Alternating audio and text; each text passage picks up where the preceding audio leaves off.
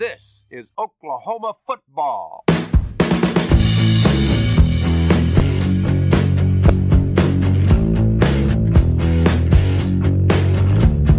All right, we're back. Tyler Burton, Adam Jacquez back at it again for another Game Week edition of the Mainline Podcast. The Sooners fresh off a bye week are traveling down to Fort Worth on Saturday to take on TCU, a football team coached by Gary Patterson that always plays OU tough year in and year out. Despite throw all the records out, doesn't matter who's lining up on both sides of the football. TCU always poses a problem for the Oklahoma Sooners. So, Adam, it seems like it's been forever since we've seen OU play a football game, and after that 4 overtime win against Texas, boy, I'm excited to see what a win like that can do for this OU football team as we reach the midway point of this season. Yeah, I agree. It feels like we've had a million bye weeks already. We're already coming up on the end of October, and we've only seen 4 OU games. It's so weird, and I'm glad that we've got a couple of weeks here where we're going to see OU play in consecutive weeks. So I'm excited. It should be a fun matchup. I'm not really sure what to think about this.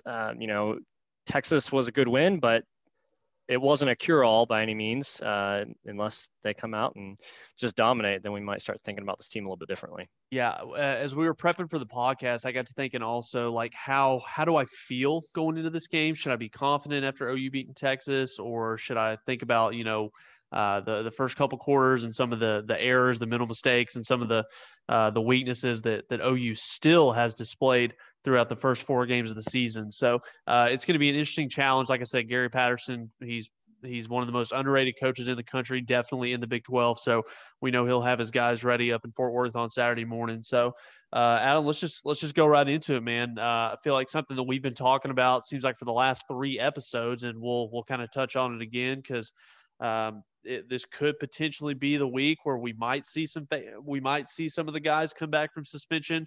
This is honestly, I don't know. I've been a fan of OU football for the better part of over 20 years, and being intact social media, hearing what the beat writers are saying, some of the recruiting guys, sources inside the program. This has definitely been the strangest thing these last 3-4 weeks with in terms of the Trajan Bridges suspension, Ramondre Stevenson. We finally got an answer on Chris Murray with the NCAA handling the eligibility. And then this whole Ronnie Perkins situation that's been going on for like the last month, where it seems like one day you get some good news, the next day, nobody knows what's going on. You've got multiple sources reporting different things. So it seems like at this point right now, it's pregame has never been more important as far as looking down there and seeing who's dressed out and going through warm-ups. Yeah, this was kind of the game that we initially had looked at, maybe not necessarily TCU, but the 5th game of the season, knowing that we were going to have a shortened season and the original suspension was supposed to be half a season, but then it felt like we kind of were going back and forth. Was it going to be the original 6 games? And people kind of forgot about 5. It seems like there's a lot of rumors swirling that these guys are going to play.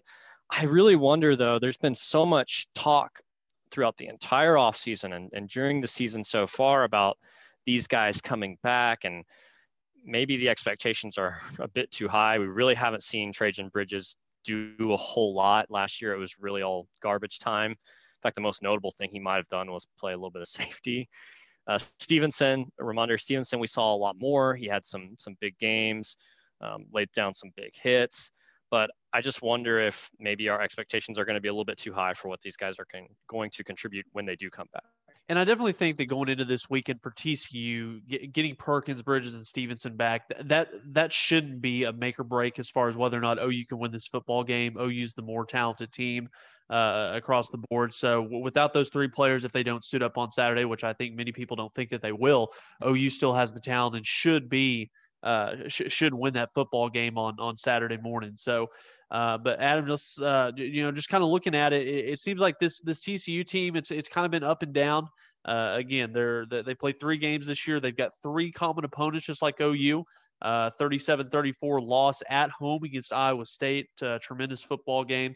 33-31 win down in Austin against Texas. and then only scoring 14 points in an at-home loss against Kansas State. So 3 mutual opponents, three teams that really it's been nice to kind of go back and watch some of the TCU films, seeing some of those what the plays that they're able to make, what they're doing against some common opponents that OU's already ran into so far this year. But kind of what are your initial impressions looking at the Horned Frogs this upcoming weekend? Yeah, I don't really know what to make of them. They lose to Iowa State in the opener. They started Max Browning it might be Matt Browning instead of Max Duggan. And then he came in late, but it wasn't enough. And then the next week they play Texas and they beat them. But again, it's Texas. They seem to have their number. Texas seems to lose games they shouldn't all the time. And then, it seemed like they had the momentum going into K-State. K-State is playing a backup quarterback. There's no reason they shouldn't have won that game, and they lost, and they could only put 14 points on the board. And that was late in the game. So it really was never in doubt for K-State. So I don't really know what to make of this team. Yeah, and again, as we were going through the preparation process of this, kind of going back, looking over some of the team stats on both sides of the football, OU coming into this game, averaging 30 points on offense, number 2 in the Big 12 right now, behind Texas. So, but again, kind of what you expect year in and year out from a Lincoln Riley offense. OU's first in the Big 12 in yards gained, first in the Big 12 in passing yards, 6th in the Big 12, however, in rushing yards. So we saw a little bit of improvement in the Texas game a couple weeks ago. The offensive line played much better. TJ Pledger was finally that spark. We finally got to see what everybody was so excited about him. So OU, even though it kind of feels like, the first 4 weeks of the season, they've kind of been a little underwhelming as far as their performance goes on the offensive side of the football. But then when you kind of take a step back and look at it, they're the 10th best offense in America right now. So definitely gonna be excited to see what Spencer Rattler does going into this game. Again, or what Spencer Rattler are we going to see? Are we going to see the first half against Texas where he made those middle mistakes, had 2 crucial back-to-back turnovers, or are we going to see a Spencer Rattler, the guy that played in those 4 overtime periods where he went toe to toe with Sam Ehlinger and led OU to that big time win in their biggest rival game of the year. So, but TCU, their bread and butter with Gary Patterson, they pride themselves on having a good defense. The defense has been, I don't want to say not up to par, but I mean, they're giving up 188 passing yards a game, 178 rushing yards a game, which, in total yards isn't that bad. But when you look and see the total number of points that they're getting put up on them, they're giving up 29.7 points a game. So it's going to be interesting watching that OU offense take on the TCU defense this year. Yeah. So the perception is that TCU is a very good defense and Gary Patterson is this genius. And I think he does some really good things there. I went and looked back at the stats basically since TCU joined the Big 12 and what their total defensive rankings were. I'm curious, you may be looking at my notes or may know the answer, but do you have an idea of, how often do you think they're a top 25 defense? Well, I mean, you've got to think that it's like over the last decade, it's probably been more than 50% over the last 10 years that they've had a top 25 defense. So I think I did these rankings back through 2012, and they've only been a top 25 defense once, including this year. So I'll read their rankings starting with this year and going backwards on where they rank for total defense. Right now, this year, currently 26th, last year 58. Year before that 40, 16, 64, 65, 8, 54, 30, 28. So it's interesting when you look at that and you think, I normally would think they're fairly consistent, at least like you said, 50% top 25, but that's really not the case. Well, I know that TCU has always been a thorn in the side. They've got that reputation for playing really good defense across the Big 12. But something that we've seen again since Lincoln Riley's taken over here in Norman is, even though Gary Patterson, he hangs his hat on his defensive game planning and the performance of those 11 guys, Lincoln Riley, he's he's been the better coach in that matchup every single time they've taken the field. So, but again, it'll definitely be interesting to watch. I know that coming into this weekend, going back looking at the film for both TCU and OU, there were a couple matchups, and we'll start here on the offensive side of the football. A couple things that I think are really going to make or break, or I guess a better way to phrase it, are going to go a long way in determining not just if OU can win this game, but if they can win it easily going away. So first thing that sticks out to me is, a TCU defense. This year, the defensive back position is definitely the strongest part of that TCU football team. The secondary, they've got two elite safeties in Trayvon Merrick and Darius Washington, both guys of which Pro Football Focus rated those two as the highest rated safety duo in 2019. So a lot of experience, a lot of playmaking, a lot of tackles and interceptions over the last couple of years from that tandem right there. So that's definitely going to be something where Spencer, he's going to play his best football game, especially given, you give Gary Patterson a bye week to prepare for OU. We've seen the mental mistakes. We've seen those young redshirt freshman type plays that have gotten Spencer into trouble throughout the first 4 games of the year. So Rattler, he's going to have to be on his A game, and I'll throw this back over to you, Adam. When you need to take the pressure off of a redshirt freshman quarterback, and again, he's your best playmaker on the offensive side of the football, but what we've seen over these last 5-6 games where OU has beaten TCU, OU's had a tremendous amount of success running the football in every single one of those football games. So this is another one of those instances where you expect to see that offensive line, that Bill Beanbo's group, take another leap forward and do their part in running the football. Yeah, I think all the recipe ingredients are there to come together. We saw the offensive line improve a lot against Texas. We saw TJ Pledger hit 100 yards by a runner for the first time this year. It's possible we could have Ramondre Stevenson back. So you'd like to think that everything's there to really work and go in our favor. I do think it helps that, when we are passing the ball, that Spencer Rattler, especially in the second half against Texas, really took a step forward and was just taking what the defense was giving him and not trying to force it too much. So hopefully that continues. I feel a lot more confident in that group going forward.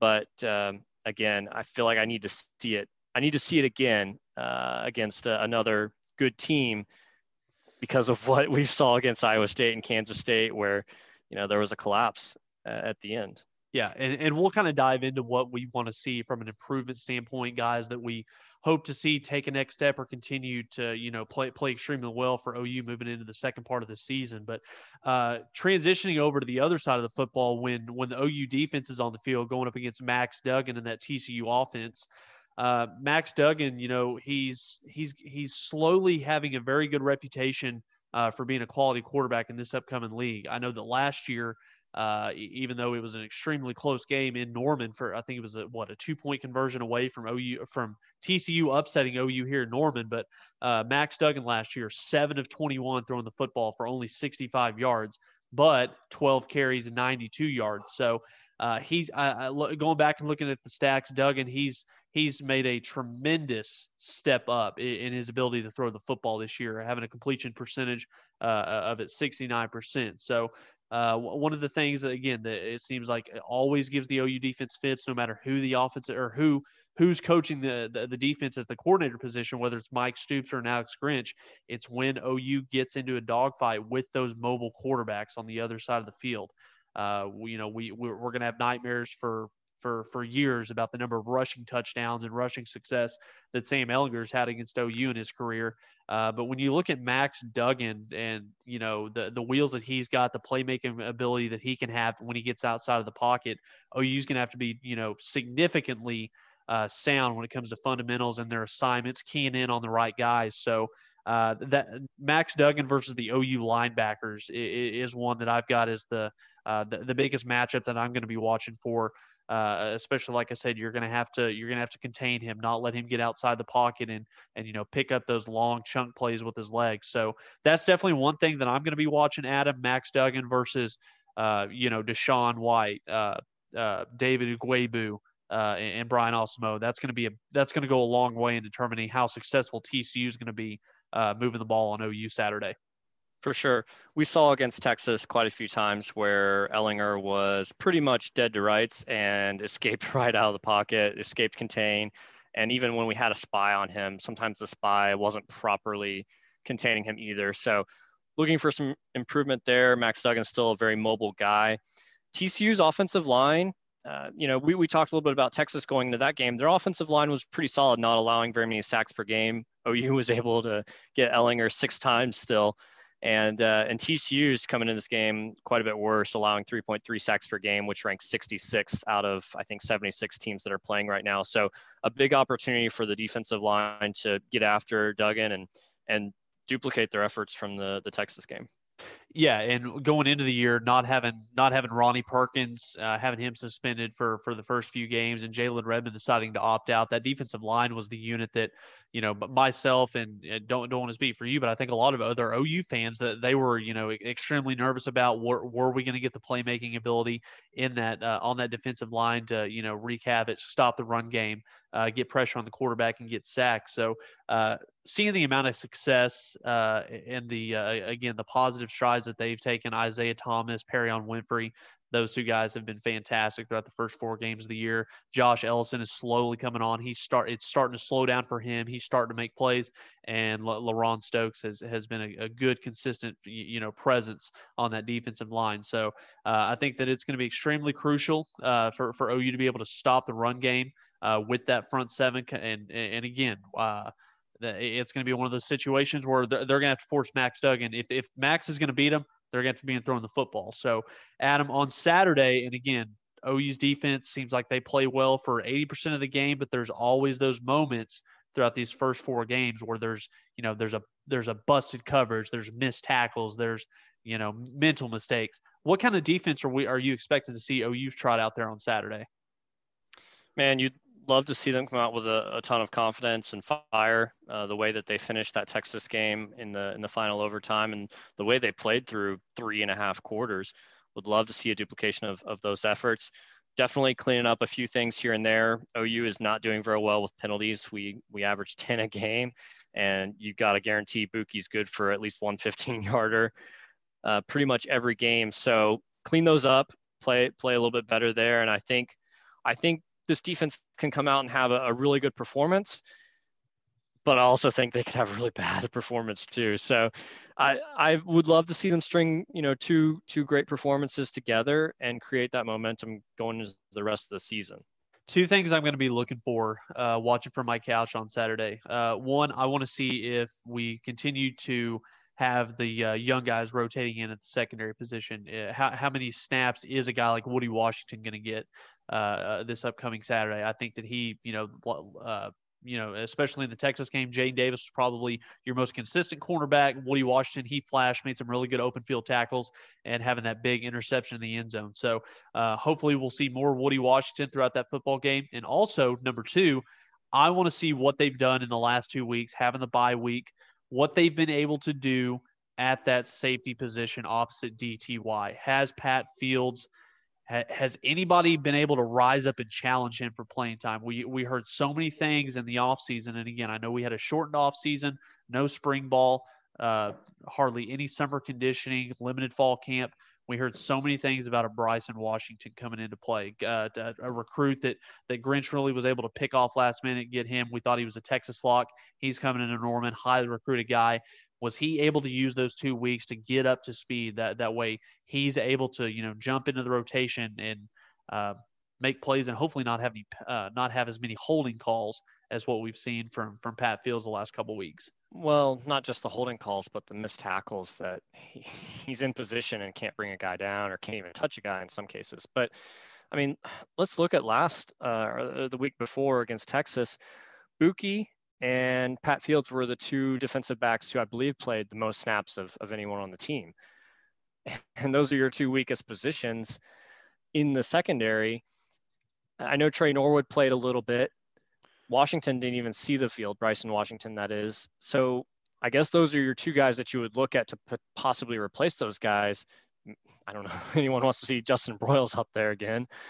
But I mean, you're limited on options, and neither of those guys got that much run at all. So I don't know.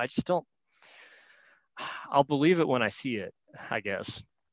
And looking at the receiver position, the TCU guys, the TCU has in that receiving room, there's really not anybody on tape that truly scares me. You don't have you don't have somebody like a Tylan Wallace at Oklahoma State, a TJ Vasher at Texas Tech, which is coming up for OU in the next few weeks. So you would hope to be able to get some of those younger guys in, get them some more reps, get them some more confidence, and put together 2 back-to-back weeks of strong secondary play as we head into these next few games where you're going to have some more high-powered offenses with a Texas Tech and a TJ Vasher, 6'5" wide receiver that makes acrobatic catches and does things that so few can do on the football field. And we all know about the playmakers down at Oklahoma State. Tylan Wallace, he looks like he's finally back to his old self after recovering from that ACL injury. So definitely something that I'm going to be looking forward to. I think that the offense is going to play well this weekend, but I really want to see the consistency and that defense putting together 2 back-to-back weeks. Yeah, I think there's plenty of ability here to see a really complete game from both sides of the ball. Will we get that? I don't know. I have questions about both sides. So yeah, and a full game. Yeah, for sure. So we'll see. We have everything we need. We just got to put together. And OU, again, 2-2 going into this game. This will be the midway point of the season. Everything, again, OU is going to have a little bit of help, but OU's team goals as far as the Big 12 championship goes and get to a New Year's Six Bowl, all that's still right out there in front of them. They're going to have some help. We're going to see a little bit of that help. Hopefully it comes to fruition up in Stillwater this weekend when Iowa State rolls in there to take on the Cowboys. So, Adam, as we move into the second part of the football season, kind of one of the questions that I wanted to pose to you, and we'll kind of rotate back and forth here. Who are 3 players on this OU team that need to either A, take a step forward, or B, continue to play their best football for OU to run the table and close out the year strong? Yeah, first on my list would be Theo Weiss. We saw him really step up in the third quarter against Texas, mainly on one drive where I think he got about 3 first downs on that drive on really tough catches at the first down marker. But I would love to see him be more present throughout the entire game. And to be honest, up until that Texas game, he was pretty quiet. So would love to see a lot more from him going forward. Yeah, I think that other than, maybe Marvin Mims, I think that the playmaking ability of Theo Weiss is probably number one on that offense. So again, he was crucial in that Texas game. Seemed like every time OU needed a big play, needed a big catch, a third down conversion, Theo Weiss was the guy that was able to come through. So again, hopefully we can see more opportunities for Theo to make some plays out in space, to see some deep balls down the field. But I think that that's a fantastic pick, and hopefully he's poised to have a big time second half of the year. Number one for me, I went at the quarterback position, Spencer Rattler, kind of what I alluded to earlier in the podcast. Going into the second half of the year, what Spencer Rattler are we going to get? Are we going to get first half versus Texas, mental mistakes, back-to-back crucial turnovers, guy that's, a little bit uneasy, a little anxious in the pocket, or are we going to see that guy who showed poise in the pocket? He was calm, cool, collected, and he, like I said, he went toe-to-toe with who many people thought was going to be, an All-American quarterback in Sam Ehlinger, and he took that game over in overtime and led OU to a win. So I think Spencer, quarterback play is always a huge thing, especially in a Lincoln Riley type offense. So if we see the best of Spencer Rattler for the rest of the year, I think OU is going to be in a really good position to run the table. I agree. Second on my list, I've got David Agwebu. Really, what I want him to do is just keep doing what he's doing right now, and continue to grow and continue to make bigger and bigger plays as the season goes on. We've seen him do several things already with the sack and the punt block, but I really want him to be so good that Grinch really can't take him off the field in a way that Kenneth Murray was at points last year. I think he's got all the physical tools to make that happen, but you've got to make yourself so good that you at least got to get the majority of the snaps, because I think he can be a true difference maker in the middle of the defense. Yeah, completely agree. He's from a physical standpoint, size, strength, he's probably the closest thing that we've seen to Kenneth Murray. since since Kenneth was here a year ago. So got all the physical tools, the size, the speed, the strength. Definitely going to be interested to see, if he's able to continue to take more snaps away from Deshaun White moving forward into the later part of the season. So number 2 for me, this is kind of a 3-person wrapped into one type scenario. I went with the guard position, whether it's left guard, right guard. Marquise Hayes, Tyrese Robinson. You're now finally getting Chris Murray back, who I think prior to the start of the year, many people, once his transfer waiver was accepted, many people pegged him as a guy who could come in and immediately take somebody's job away. So the running game we saw in Texas, it took a big step forward. We're going to have to see that continue to progress throughout the second part of the season, take more pressure off Spencer Rattler.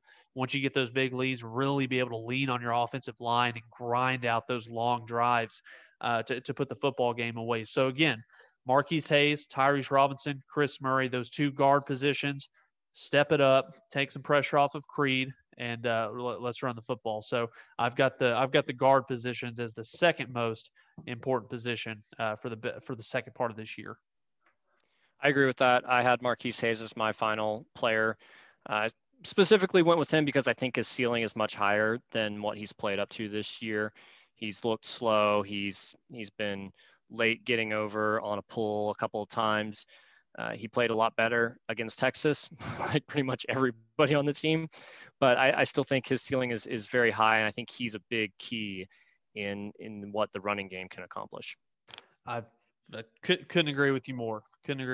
And I'll kind of close it out here. Number 3, went with somebody who has been really consistent. We haven't heard too much from him, which again, if you're playing defense and you're not, if we're not hearing your name talked about a lot, it's usually a good thing. Usually means you're not making any mistakes, anything like that. I went with Jaden Davis, a guy that has been probably OU's most consistent cornerback, most consistent DB throughout the first 4 games of the year.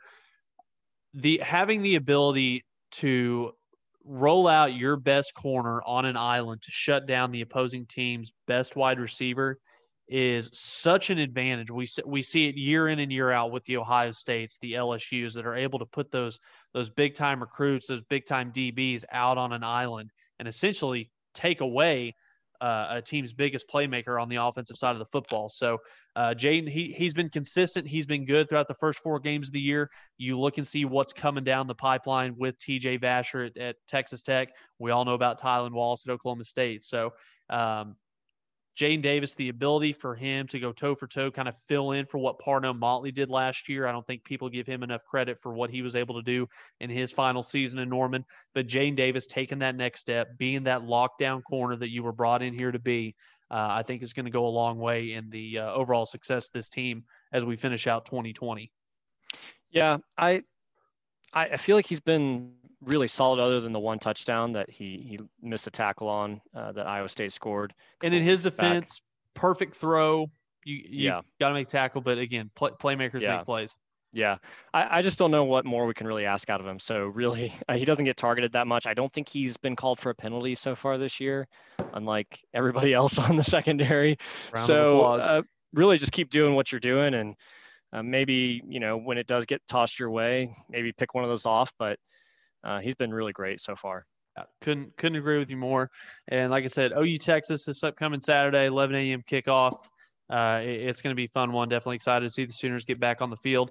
And let's kind of transition into what's going on the national college football scene, because we're going to see some more teams from another conference finally take the field this year. So the Big Ten is back. 8 games starting this Saturday in 8 weeks. No buys, no room for error. COVID, stay away, because that could get dicey in a hurry. So Adam, looking at the Big Ten, there's a couple big games this weekend, and kind of before we dive into those, kind of what's your what are some of the things that you're expecting to see from the Big Ten Conference this year? Is it Ohio State and everybody else, or could there be another challenger that comes up there and challenges the Buckeyes for that top spot?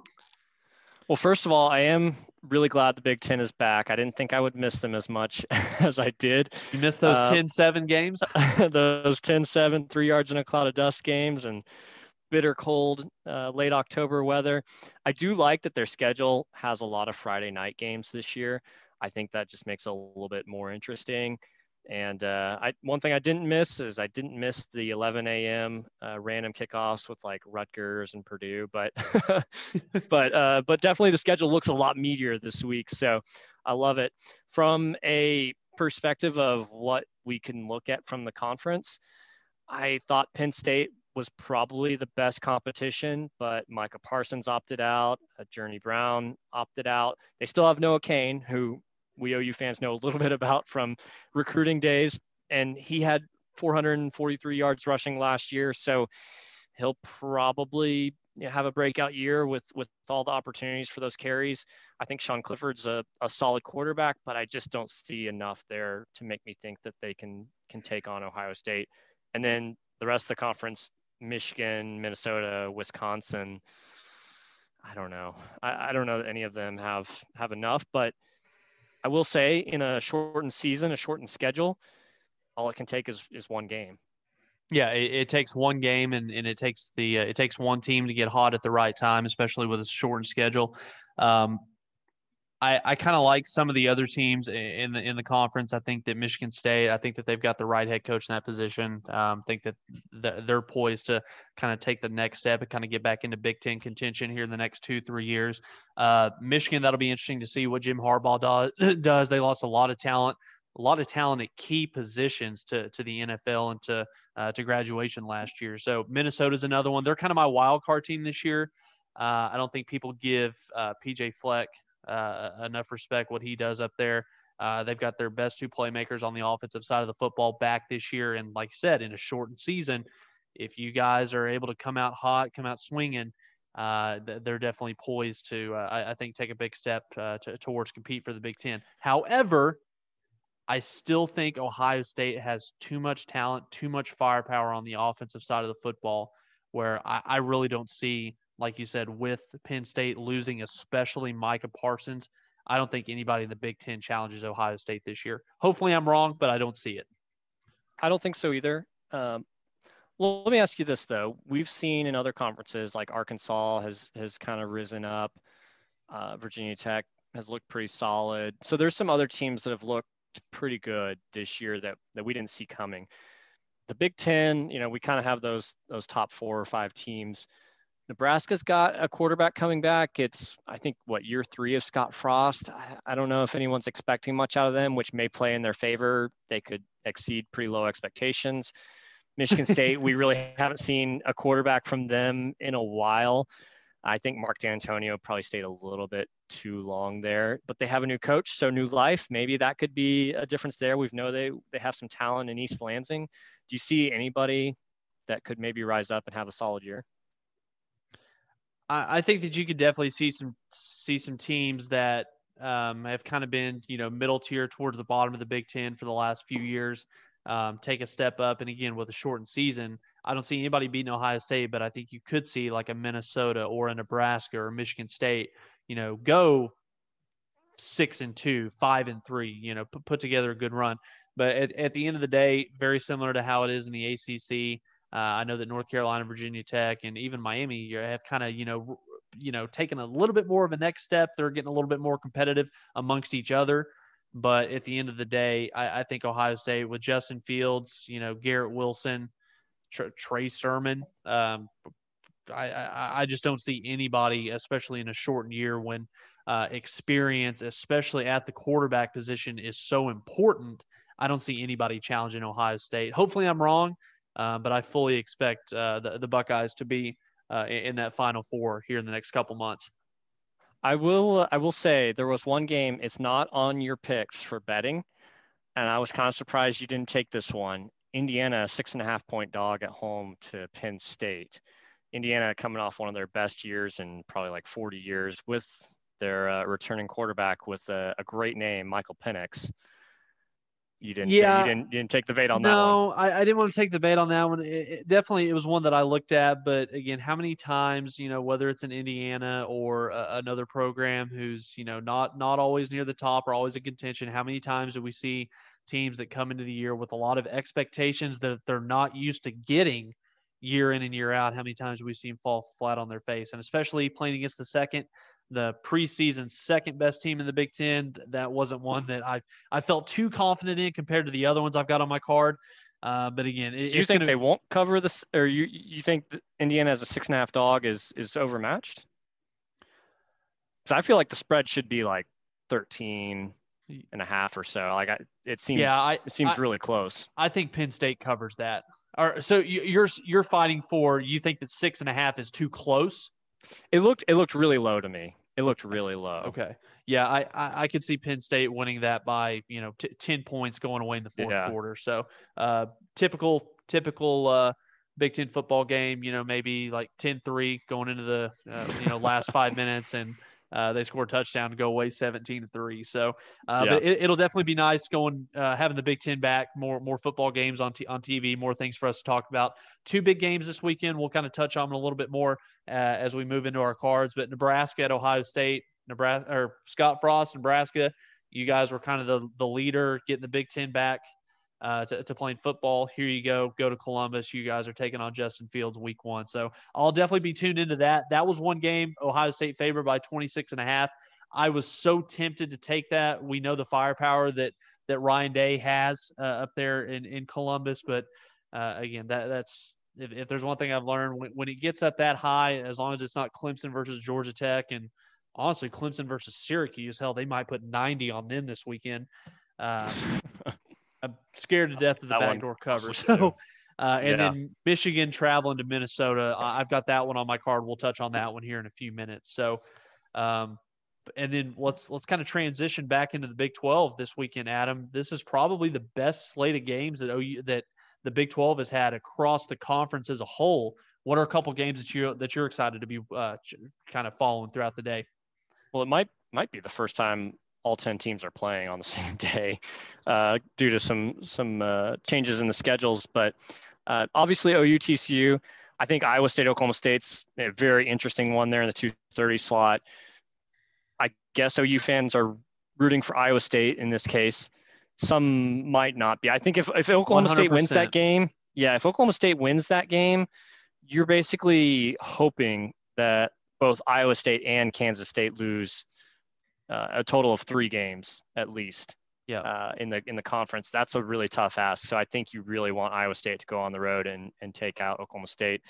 I honestly feel a lot better about that if Spencer Sanders is playing instead of Illingworth for Oklahoma State. So we'll see what happens there. And then Baylor and Texas, I think, is really intriguing. There's so much off the field stuff happening at Texas. What do we get from them down there in Austin? The band isn't going to play. They're boycotting. The fans are surely going to boo something. There's going to be high drama there in Austin. Can you imagine on Saturday afternoon if Baylor goes into Austin and beats Texas? Can you imagine the shitstorm that's going to face Tom Herman? There's going to be peaceful protests everywhere out on those streets, Well, it's kind of funny, OU TCU was probably one coming into the year that fans, kind of had highlighted. But in terms of just pure overall, what I'm looking forward to seeing as the conference, OU TCU, that might be third. What Iowa State making the trip to OSU. If you're an OU fan, you better be a big-time Cyclone fan this upcoming weekend. We need Iowa State to knock off Mike Gundy. That makes the road to the Big 12 championship that much more easier for OU, especially given the fact that Iowa State has a couple big-time matchups coming their way with K-State, with Texas, with Baylor, all those. So that'll definitely be one that I'm interested in. And again, Baylor at Texas. Texas favored by 9. I thought about that one, but again, I just don't know what you're going to expect from Texas. They say it's not a divided locker room. They say that, there's that's not a toxic culture right now down in Austin, but I just don't know what to expect. There's so much stuff going on outside of football itself. There's so many problems within Texas outside of that football program. So again, it'll definitely be one that I'll be tuned in to see. And we haven't seen Baylor play but 2 football games this year. So giving them a couple extra weeks to, kind of get acclimated, give Dave Aranda and his staff more time to get everything installed and practice rep and ready to go. I'll definitely be tuned into that one also. Yeah. I will say we should keep an eye on West Virginia. They're going to Lubbock. Texas Tech, been with Columbia now. I think it's Harry Columbia. So What that's a name. That's really interesting because he came in when Bowman got hurt against Kansas State. Didn't really do a whole lot. We thought Bowman was really good, the last couple of years. So that's interesting. And I think the better West Virginia looks, the more that helps OU, because then West Virginia, Iowa State, West Virginia, Kansas State, those are no longer gimme games for those teams. So I'd like to see West Virginia look good. Joel Klatt made an argument for them getting to the Big 12 championship game this week. I don't know that I'm there yet. I'm going to have to see a lot more from their offense. I think that's a great point, and especially given the fact that OU's got both of those teams still remaining on their schedule, both of which are away games outside of Norman. That'll definitely be one to kind of keep your eye on. I don't know how much of it I'll actually watch, but I'll definitely be following the game cast of it. So there's really not a bad game in the Big 12. I mean, I guess you could say Kansas at K-State. Any team that's playing Kansas, especially after losing Puka Williams, it should be a shoe-in as far as a guaranteed victory goes, but who knows in a rivalry game like that. You never know with a backup quarterback in a rivalry game. It might be over by the end of the first quarter, but I hope so. We'll get to that here in a little bit, but I hope it is. We need K-State to lose, so there's some intrigue there. Go Les Miles. So We'll see what happens, and that kind of brings us over to I guess probably the best ranked matchup across college football for this upcoming weekend. Correct me if I'm wrong, if I'm missing one, but talk about a battle in the AAC heavyweight matchup. SMU at home against Cincinnati, number 8 versus number 11. And Adam, I'll throw that to you. I really don't know too much about Cincinnati. We've had a chance to watch SMU a couple of times. I love Shane Buechele, what those guys are doing down there in Dallas, but kind of is that one that college football fans should be excited to watch, or is it kind of two lower tier programs that just haven't lost a game right now? SMU's been in some dogfights, and they've come out. They've got a senior leader in Shane Buechele, so I love what they have offensively. On the opposite side, you've got Cincinnati, who is a Luke Fickell, defensive-minded team. They've also got a pretty solid quarterback play as well. They've had some games moved around. It was kind of disappointing. I think we all wanted to see them against Tulsa. We're not really sure what Tulsa is quite yet, but I think this could be really exciting. I love that they have an 8 p.m. time slot to really get some exposure. It's, Michigan, Minnesota starts at 6:30, and then Cincinnati, SMU at 8. So they're going to have the entire window for the second half there. So I think it could be pretty exciting. The team that wins that is going to get a major boost. Cincinnati's already at 11, SMU's at 18. It'll be interesting to see, for example, if Cincinnati wins this game, if they're able to hang on to that type of ranking, and they'll probably move into the top 10 with a win, but are they going to be able to hang on to that type of ranking with Pac-12 and Big Ten teams coming back into the And picture? when you say boost, are you thinking winner of that game becomes a dark horse to kind of sneak into that playoff at the end of the year if chaos ensues? I think so. I feel like the AAC is continuously, gradually, just little baby steps every season becoming bigger and bigger player in the playoff discussion.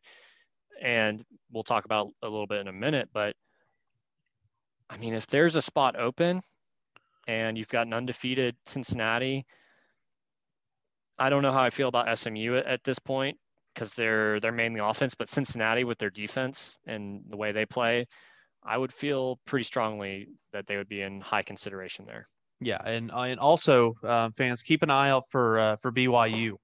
That's a team that they've got a lot of skill guys. They've been fun to watch. Had a chance to check them out last weekend. Definitely, they're not the best independent out there, though. That would still be the Liberty Flames.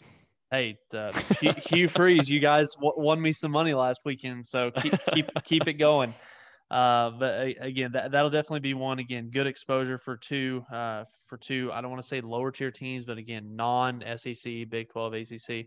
That'll definitely be a good one to keep an eye on. So, and then let's kind of round it out on the national college football landscape, Adam. SEC. I think that we've gotten some clarity and some answers over the last couple of weeks, seeing, which teams are pretenders, which teams are contenders. Alabama, at the end of the day, they're still king. They still sit at the top after what they did to Georgia. I thought that Georgia played well for a half, but again, Nick Saban made those adjustments, really flustered Stetson, Matt Saracen, Bennett in the second half. And again, the skill guys, the Najee Harris, Mac Jones, that Alabama offense is really good. I don't know who else you could put up with it. Clemson for sure. Maybe Ohio State. We'll see what they've got. But Adam, let me get your thoughts on this, and we'll kind of move on to the next thing. To me, you've got Alabama. I don't see any way in which they don't where they don't win out. Again, with COVID, maybe it impacts a couple guys. I see Alabama winning the SEC. But you're also in a position now to where you've got 3 one-loss teams in that conference that can essentially run the table and really make a really good case on why there should be 2 teams representing the SEC in the football playoff. Let me explain why. There's 3 teams right now, 2 of which are going to play each other. You've got 1 loss Florida. You've got 1 loss Georgia. Those 2 teams are going to play each other. One of those is going to get knocked out. If you say Georgia beats Florida, they run the table, they go all the way to the SEC championship game. They beat Alabama in a rematch. You've got a 1-loss Bama, 1-loss Georgia. If Ohio State loses a game, I seriously think that the playoff committee puts in 2 SEC teams. But here, let me also throw this one at you, and I want to get your thoughts on it too. Texas A&M, they've got 1 loss.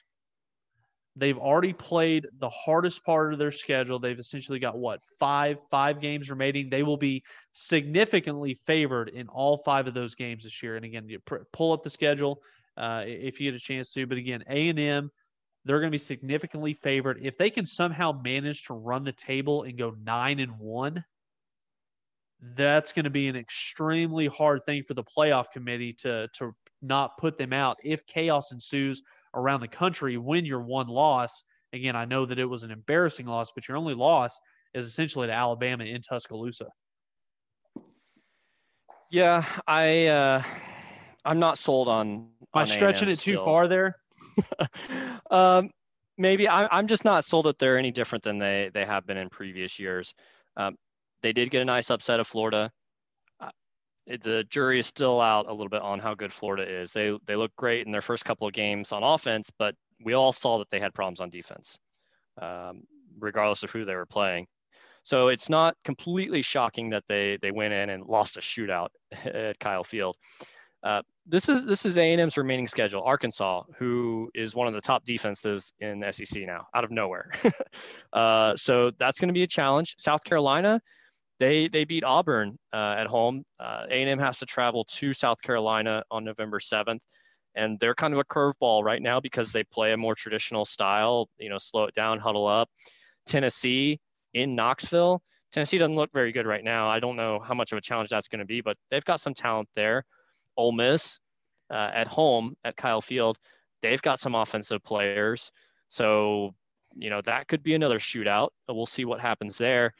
Then they've got LSU and Auburn to finish it out. Both those teams have the talent to beat them. So they don't have any gimmies really. And I don't expect them to win out. Hell, they could lose at Arkansas next weekend, and I would be fine with that. So, but again, I think that it's definitely looking like the case. If there was ever a year where you could get 2 SEC teams in, this is a year where I think that a case could strongly be made to get 2 of those teams in there. So, well, I will say A&M is the best positioned because I don't think that the winner of the Florida-Georgia game has any chance against Alabama.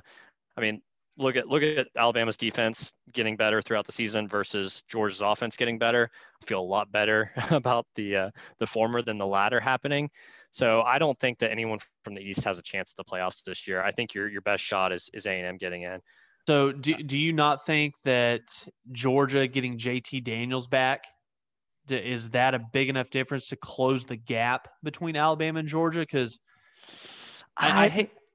Maybe, I mean, he didn't do a whole lot at USC that inspired much confidence. Now, maybe he's better now and he's more experienced, and once he gets healthy, maybe that makes a difference. But he's still throwing to the same receivers that Stetson Bennett has. He's still got the same running backs who are not nearly as good as what we've seen in years past at Georgia. So I don't know. I don't see them. I mean, just looking at the Alabama offense, they have just absolute titans out there on the field, just destroying any defense they play. I don't see how that happens. And so I feel like the SEC is probably a one playoff team this year. I think you've got Ohio State and Clemson. And then that 4th spot is up for grabs. Yeah. Yeah. So I don't think the Big 12's out of it by any stretch.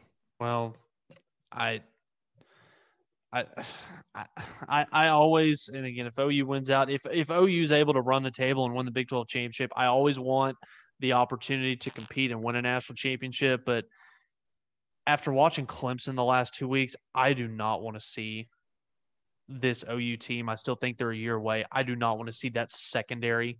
If you thought it was bad watching Buki and Pat Fields try to cover K-State and Iowa State, can you imagine what Trevor Lawrence and that group could do to that OU secondary? I don't want to see it. Again, I think OU's a year away. And again, I'm not even super confident that OU's going to get through TCU. They're going to play extremely well to do it. But no, it's going to be fun to watch. I'm just making the case for the Big 12, not necessarily OU.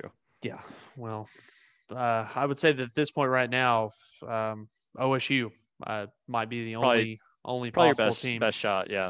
Yeah. Well, Adam, let's kind of dive into our betting cards for the week. Again, you kicked my ass last weekend, recapping week 7. I went 4-3 last week. I picked one additional game than you did. I did a live bet only because Mississippi State's running back at the last minute.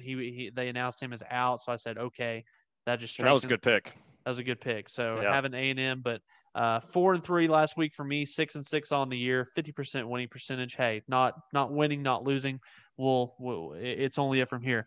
You, Mr. Jaquez, on the other hand, go 5-1 last week. God, I hope you put some money out there. Actually, 5-1 last week.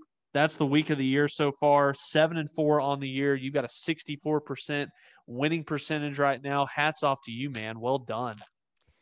Yeah, this could be the week that it comes crashing down. I don't feel confident in hardly any of my picks right now, but that could also mean I'll go 5-0. So we'll see. Well, I won't make anybody wait any longer. So again, we both picked 5 games. Excuse me, Adam. Start us off with game number 1 for you. What do you like?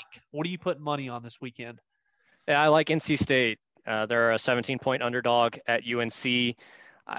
UNC really hasn't dominated too many opponents so far. They were in a dogfight with Virginia Tech. They lost close to Florida State last week. They won close against Boston College. This one is at home, but I think NC State's a solid team. I think they'll keep it within the 17. I am going to have to admit I have not watched one single snap of NC State this year, and North Carolina coming off of a loss in which they were pretty embarrassed. I know that they made a pretty good second half comeback, but North Carolina coming off of a loss, Sam Howell at quarterback. I don't know if they can beat NC State by more than 17. So that might be a really good pick, though. You never know. Number 1 for me, after seeing the opt-out from Puka Williams at Kansas is on life support anyways every single year. Going into their rivalry game against Kansas State in Manhattan, I was shocked when I saw Vegas come out with this line. Kansas State favored by 19.5. As soon as I saw that, I put money on it immediately. So give me K-State to cover 19.5 against the Jayhawks this upcoming weekend in Manhattan. I will say the devil's advocate to that is K-State is playing a backup quarterback. Other than Deuce Vaughn, they don't really have very many explosive weapons, and they're not a team that's going to run up the score and if you want to go play ahead at a fast pace. If you want to go ahead and put K-State on upset alert, Adam, go ahead. I'm not saying upset alert. I'm just saying 19.5. I guess 3 touchdowns. They should win by that, but yeah, there are some factors there that could make you think one way or the other. I almost thought twice about it because I bet on West Virginia last week to cover against Kansas, and they did it. West Virginia scored a touchdown to cover with 2 minutes left, and then I'll be damned, Kansas runs the kickoff back with Puka Williams doing it for a backdoor cover. So that was a bad beat last week, but I like K-State to cover 19.5 this upcoming Saturday. Nice. Similar line, I've got Tulane. They're a 20-point underdog. They are playing at Central Florida. Tulane definitely has the ability to score the ball. So I think that they can keep it within that. I don't think it'll be a close game, but I think they can get it within 3 touchdowns. Might be a garbage time touchdown at the end. UCF has some real firepower on offense for sure with Dylan Gabriel, but I don't think they're that much better than Tulane. Is this 2 weeks in a row after all the Josh Heupel to Texas talk that you were putting out there? Are you thinking UCF is going to be in a dogfight 2 weeks in a row? I don't know. It'll be a dogfight, but I don't think it'll 20's be a lot. I don't think it'll 20's be a a lot. blowout. Yeah. So okay, well I like that. Number 2 for me. This one was, other than, I don't know, you could probably make the case that this was just as easy or obvious, probably the better word, as the first one I gave. Alabama traveling to Knoxville to take on Tennessee. Tennessee, that was some of the worst football that I've ever seen played from an offense last weekend. The quarterback play at Tennessee has been atrocious. Alabama minus 21. I think that Nick Saban, they finally got that defense fixed after getting exposed against Lane Kiffin and Ole Miss. And as much as Alabama's defense may not be quite where it has been in years past, again, you switch over to the other side of the football, Mac Jones, Najee Harris, Jalen Waddle, and the two other, Devontae Smith and the other first-round NFL receiver that I can't remember his name right now. There's just too many weapons on that side of the football. So Alabama minus 21. I like that in Knoxville this weekend. I'm in agreement. That's my third pick. I had to go back to 2015 to find a Alabama-Tennessee matchup that was within 21 points. Tennessee is reeling right now. They've lost 2 straight games by pretty big margins. They fired their defensive line coach. Somehow Jeremy Pruitt's going to coach the defensive line and be the head coach. Seems a little tricky there. And then on top of that, they are kind of undecided on who their quarterback is. I'll give them a pro tip here. Start Jarrett Garantano. He's an experienced guy. He's probably your best guy. But the fact that they're undecided there does not make me feel good. I think this is the one I feel the most confident about.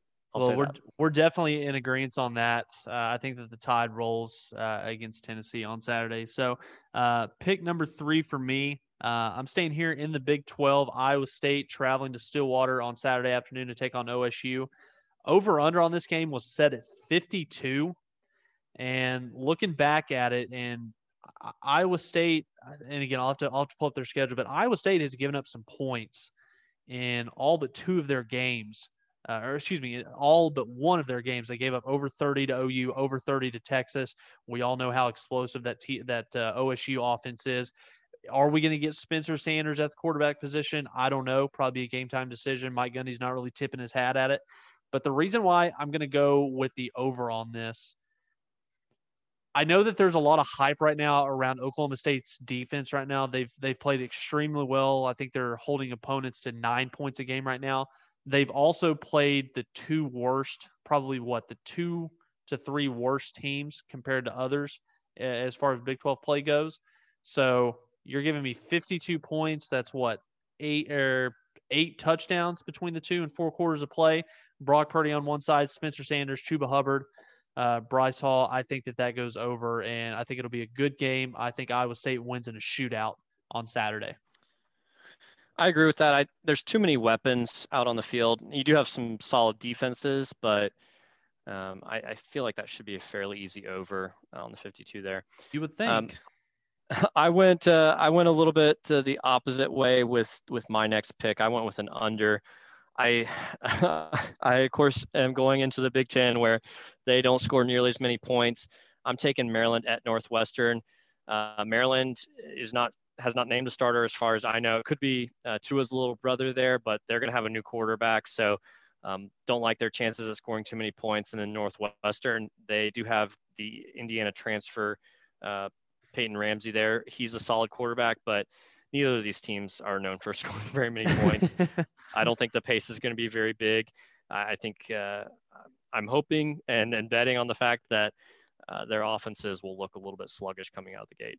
And I think that that's a safe bet by, picking the over-under, because if there's if there's 2 teams in one conference where you can expect an under to hit, it's definitely the low-scoring Big Ten. So I think that's a good. I should mention the over/under is 57. I'm taking the under on that. Okay, you're taking the under on that. I think that's a good pick. Number 4 for me, I'm staying in the Big 12. I'm going to travel down I-35 South, just a couple hours. Oklahoma at TCU. Over/under on this game set at 59.5. Went back and did some research. OU giving up 30 points a game. TCU giving up 29.7, 59.7. Well done, Vegas. I think that this is an over, and let me tell you why. I think that OU is able to run the football in this game, and that's going to free up the ability for Spencer Rattler to make a couple big-time plays through the air. And as much as I want the OU defense to play a really good game, and I think that they will for the most part, I still see Max Duggan making a couple big-time plays with his legs to kind of keep TCU up with OU for at least a half. But again, I think that OU pulls away in the second half, but I definitely see this one going over 59.5. I think you're right on track there. We'll see for sure. But my final pick, I stayed in the Big Ten. This was the one that I felt the least confident about. I left it blank up until the last moment on our notes here. Originally, I had really wanted to take Michigan State, Rutgers. Their over/under was 44. I don't see hardly any playmakers on offense for either of those teams, but that over/under is pretty low. So I ended up going with Iowa at Purdue, under on the 54. Iowa's breaking in a new quarterback this year. They love to run the ball and play solid defense. So I think the pace of that game is going to be really slow. Purdue, on the other hand, their head coach might not be there. There's been some talk about how he might be able to virtually communicate with the team since he has tested positive. Jeff Brom, that is, but I don't know. I'm not sure that there's enough firepower there to hit the 54. If I ever touch an over/under, it's always the under, and the fact that you've picked two back-to-back unders in the Big Ten, that's a bold strategy, Colin, but I like it. It is. any game that doesn't have Ohio State in the Big Ten, always probably a good chance that it goes under. So yeah. For my fifth and final game, I'm going to stay in the Big Ten as well. Michigan traveling to Minnesota. Minnesota is a 3-point underdog at home. This is the game of the week in the Big Ten. Michigan breaking in a lot of new faces on both sides of the football, particularly at the quarterback position. And Minnesota, PJ Fleck, 2019 was the best season in program history for Minnesota. And you've got Tanner Morgan and Rashad Bateman back on the offensive side of the football. So I think that there's probably too much value being put on Michigan going into the season and not enough being put on Minnesota. I know that the home field advantage doesn't really come into play during this 2020 season with COVID going on. But Michigan traveling, give me Minnesota at least to cover. And I think Minnesota wins outright against Michigan on Saturday. So Minnesota is going to take down the Khakis. I really like that pick. Surely Minnesota has had better years than what they had last year. It may have been when Bud Wilkinson was winning championships as a player with them, but it's been forever. Michigan might win by 30, so just because I picked that, but who knows? So.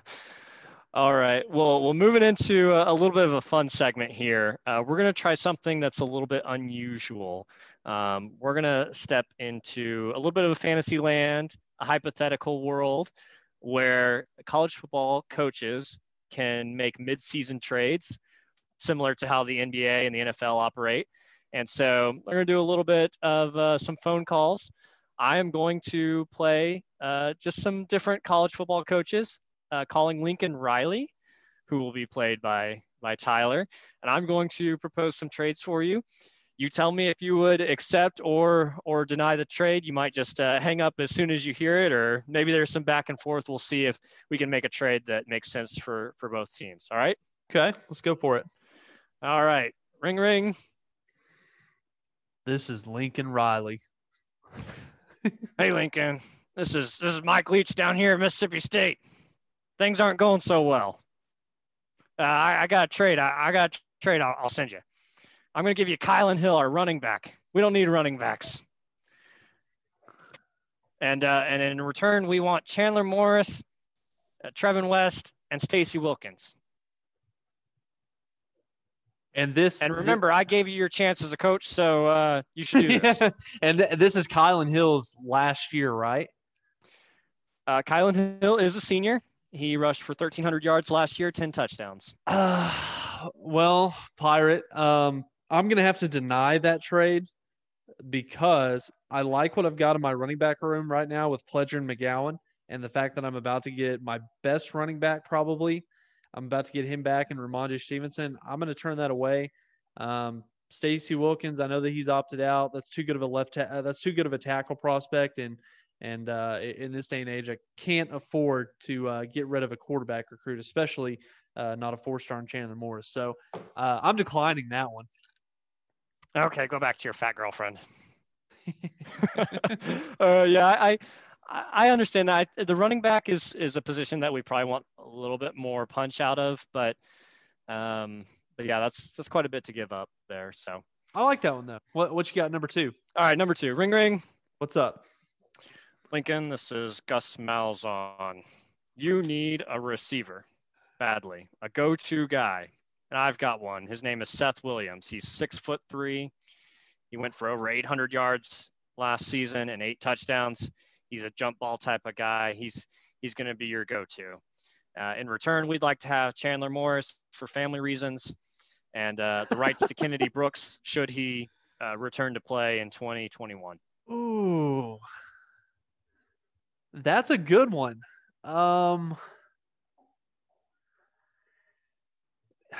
Seth Williams for Chandler Morris and Kennedy Brooks. What year is Seth Williams right now? Is he an underclassman still, or is he a senior? I am pulling that up right now. I think he is an underclassman. He's a junior. He might be a guy that goes early though. So this might not be a popular pick, but I think I'm going to turn that one down also. And the reason for that is I think that getting Jaden Hazelwood back in the next couple of weeks, again, I know Seth Williams, he's an NFL type player. But I like what OU has coming in at the receiver position in the next 2 recruiting cycles. And I'm not I didn't think that Kennedy Brooks was the best running back on this team last year, but I don't know if I'm willing to trade away again for a sure hand running back consistent along with Chandler Morris. So as tempting as that one is, that one's definitely more tempting than what Mike Leach had to offer me earlier. But I'm going to turn that one down also. Yeah, I don't know how we feel about Kennedy Brooks, if he's for sure coming back or if he'll maybe transfer or go to the NFL. So I think he kind of is out there as just as a thought, an idea maybe that if he comes back, he might be good, but no one really knows. Well, and I'll take it one step further. If OU signs Kamar Wheaton, I know that. Kennedy Brooks, I don't see him getting much play time next year. So if he wants to walk, then go for it, man. So what do you got, number 3? 0 for 2 on trade requests. Well, this one might be a good one. Ring.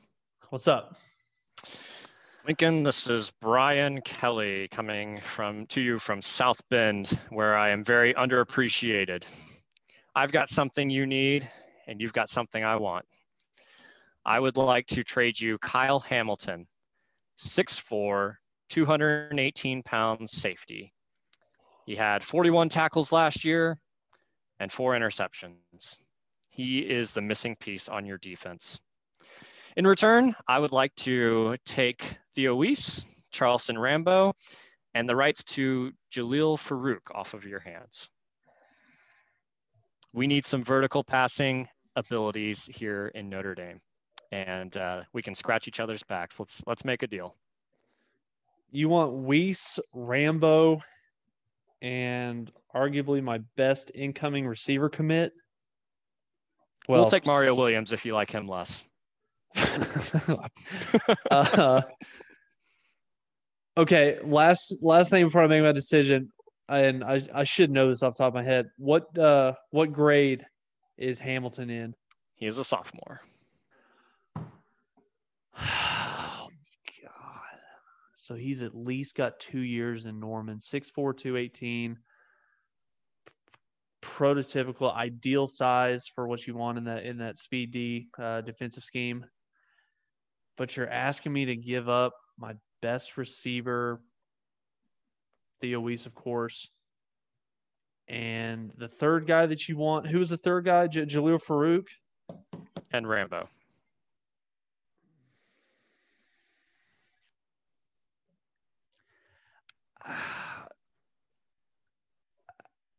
Okay, no deal, and this is why. Yes, Hamilton is a fantastic football player, and again, he's got the size what you want at that position.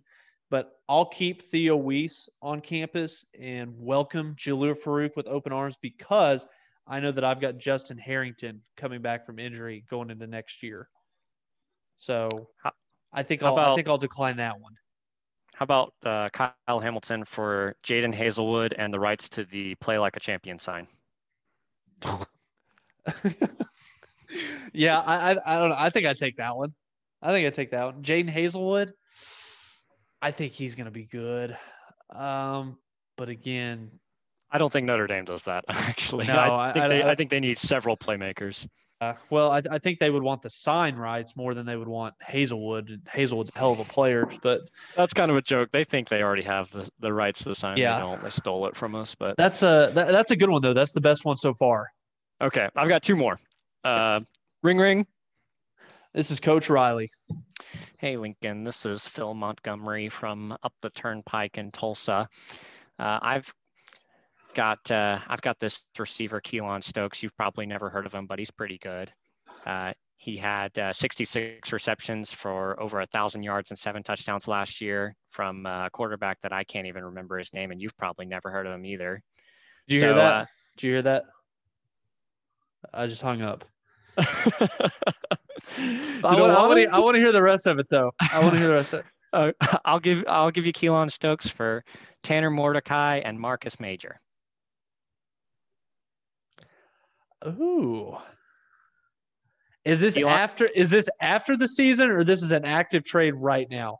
It's an active trade right now because Keelan Stokes is a senior. I still don't think I do that. I know that he's a really good receiver, but I don't know though. Tanner Mordecai and Marcus Major. Now that we're going to get Stevenson back, his carries are going to be almost slim to none. Tanner Mordecai, solid backup, not gonna, not too great, not too bad. For a senior wide receiver, when we've already got a pretty good group at the receiver position, and you're about to get Bridges and Hazelwood back. Yeah, I would argue though. I tell you what, you don't have anyone that's proven. Can you include Zach Hanson? No comment. Okay. No, I think I'm going to turn that one down too. Okay. All right. Last one. Ring. This is Coach Riley. Hey, Coach. This is Mike Norvell down here in Tallahassee. We just had a great big-time win. We're on the up and up, but we need to still be thinking about the future here. So I would like to give you my best player, Marvin Wilson. Okay. And you'll just send us a few spare parts that you really don't need. We'll take Andrew Rame, Noah Nelson, David Agwebu, and the rights to Kennedy Brooks.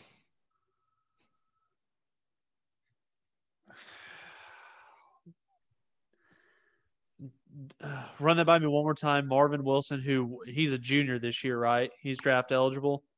He might be a senior, but yeah, he's going to the draft after this year regardless. So just a nice piece to fit in there for Jalen Redmond not being able to. If he's a senior, no way. If he's a junior, read it back to me who I have to give up. Kennedy Brooks, David Agwebu. Noah Nelson, and Andrew Rame. Oh, God. Andrew Rame's going to be my starting center next year. Or Chris Murray. David Agwebu is going to be my starting middle linebacker for the next 2 years. Marvin Wilson is a senior. Yeah. No, I think I'm going to decline that also. No magic at the trade deadline here in Norman. None. Let me throw one back. Go ahead and say what you're saying. I'm going to jot down one right here that I've got for you. I will say, I think maybe some of these trades make more sense if OU has 1 or 0 losses right now. Okay. With 2 losses, I think, you look at that and go, I don't know, maybe it's not worth it. Just keep what you have and continue on. Versus if we had Marvin Wilson and all we had to give up was a few guys here and there, that could be the difference in a championship defense. So I think it does change the perspective. Okay. Same with a guy like Kyle Hamilton. Any missing piece where you're just like one piece away from really feeling like, okay, now we can take on Clemson or Bama and feel a lot better about our chances. Yeah. Versus 2 losses in, you're just kind of looking at it going, I don't know if that really makes much of a difference. Let me get your thoughts on this one. I think that this might be enticing. So you're Lincoln Riley now. This is Matt Campbell at Ohio State. Lincoln, I got a good trade value for you, something you can't possibly turn down. I'm going to give you Bryce Hall, my star running back, and in exchange, I want Woody Washington, Marcus Major, Mikey Henderson, and Kelvin Gilliam. You can have Bryce Hall in exchange for Woody Washington, Marcus Major, Mikey Henderson, and incoming freshman next year, Kelvin Gilliam. Well, first of all, thanks for the call. I'd like to let you know that there are no updates on any of the suspended players. And secondly, I will refuse that trade. Wow. I look at that and go, yeah, Bryce Hall's good. He's very good. You're getting him for a year and a half because he's going to go pro. I don't think Woody Washington is a guy that I would want to give up. Marcus Major, Mikey Henderson. I don't know that. I'm not sure that Iowa State does that because trading Bryce Hall for Marcus Major doesn't. I don't know. Maybe he would be good at Iowa State. OU chose Marcus Major over Bryce Hall during their period. There's an interesting storyline there, trading those guys. But yeah, I don't know. Just knowing that you have Stevenson coming back, if Stevenson comes back and he is what we think he is, would you even want Bryce Hall at that point? Let me ask you this. Or Brees Hall. I keep saying Bryce. I'm Ohio State, or excuse me, I'm Clemson, and I have 2 5-star defensive tackles and a 5-star safety committed to me. Would you trade that for Caleb Williams and Kamar Wheaton? No way. Okay. I agree. Because, I mean, there's not very many Caleb Williams out there. I definitely don't think you give up 2 of them for 1 defensive tackle. But if you're giving that up, two defensive tackles, 1 safety. Oh, okay. So 3 players for 2 players. Correct. I'm going to give you give me Kamar Wheaton, Caleb Williams, and I'm going to give you and I'm going to even sweeten the pot. I'm going to give you 2 defensive tackles and a safety. All 3 are 5 stars. And by the time those 3 players leave Norman, they will be a top 2 round draft pick. All 3 of them will be. I'm thinking no, because we're not that far off. Perry and Winfrey, I think, can be a top 2 round guy. I agree. I feel like he's on the roster. Safety, there's a little bit more unknown there, but there's potential. There's potential with Washington and Justin Harrington. I don't think Ohio State would want to do that switch. I mean, I'm sure they have some good quarterbacks coming in and good running backs, abound there. So I don't think there's much value in them to do that type of trade. But it's a theoretical world, so I don't know. I the way college football is going, and you seeing Alabama doing this, where they're really just still outscoring people. I don't think OU's that far away from really being able to compete. It's not having the best defense is what we need. We need a good defense, just a good defense to just make a it. solid good defense. I agree. Yeah, I agree wholeheartedly. So, well, Adam, before we get out of here, OU TCU 11 a.m. Fort Worth Saturday morning. Spencer Rattler versus Max Duggan, Lincoln Riley, Gary Patterson. Adam, who wins this game? What's your score prediction, and how's the game go? I do think that we will get probably our most complete game out of the team so far. I think it will be definitely a challenge for Spencer Rattler to go up against the TCU defense. Gary Patterson's going to throw a lot at him. But I still think we get a good performance out of him. I'm going to go with OU 34, TCU 17. 34-17. I will be extremely happy if that's the outcome. And oddly enough, wasn't that the score going into the fourth quarter, OU Texas? No, 31-17. That's right. Yeah. That's right. I'm kind of in agreement with you. You've got them winning by 17. I've got them winning by 18. I think OU goes in there.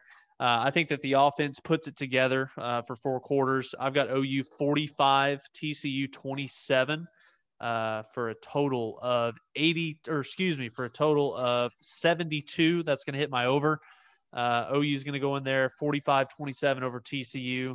And if Iowa State goes into Stillwater and knocks OSU off, then it's game on. So again, I like OU on Saturday. It's going to be a big time game. We'll be tuned in for sure. Wish we were going down there. I'm not paying $200 for a ticket on StubHub right now. Those tickets are more expensive for OU TCU than they were for OU Texas. But again, it's definitely going to be a fun one. A lot of good matchups around the Big 12. Big 10's back. A lot of good college football this upcoming weekend. And Adam, anything else before we get out of here, dude? No, I'm excited to watch some more football. I will be grateful for any that I can get. I'm that way normally every year because the season seems so short, but especially in a year like this, give me anything I can get. 1,000,000%. Well, again, appreciate you guys for listening. Go follow us on Twitter at the Mainline Pod 1. Listen to the podcast, like and subscribe, leave us a review. Again, always appreciate you guys for joining us. We'll be back next week, hopefully breaking down a great performance, OU versus TCU, as we look forward to Oklahoma's trip down to Texas Tech. So, again, Adam Jacquez, appreciate you for joining us. Tyler Burton signing off here from another episode of the Mainline Podcast. Boomer.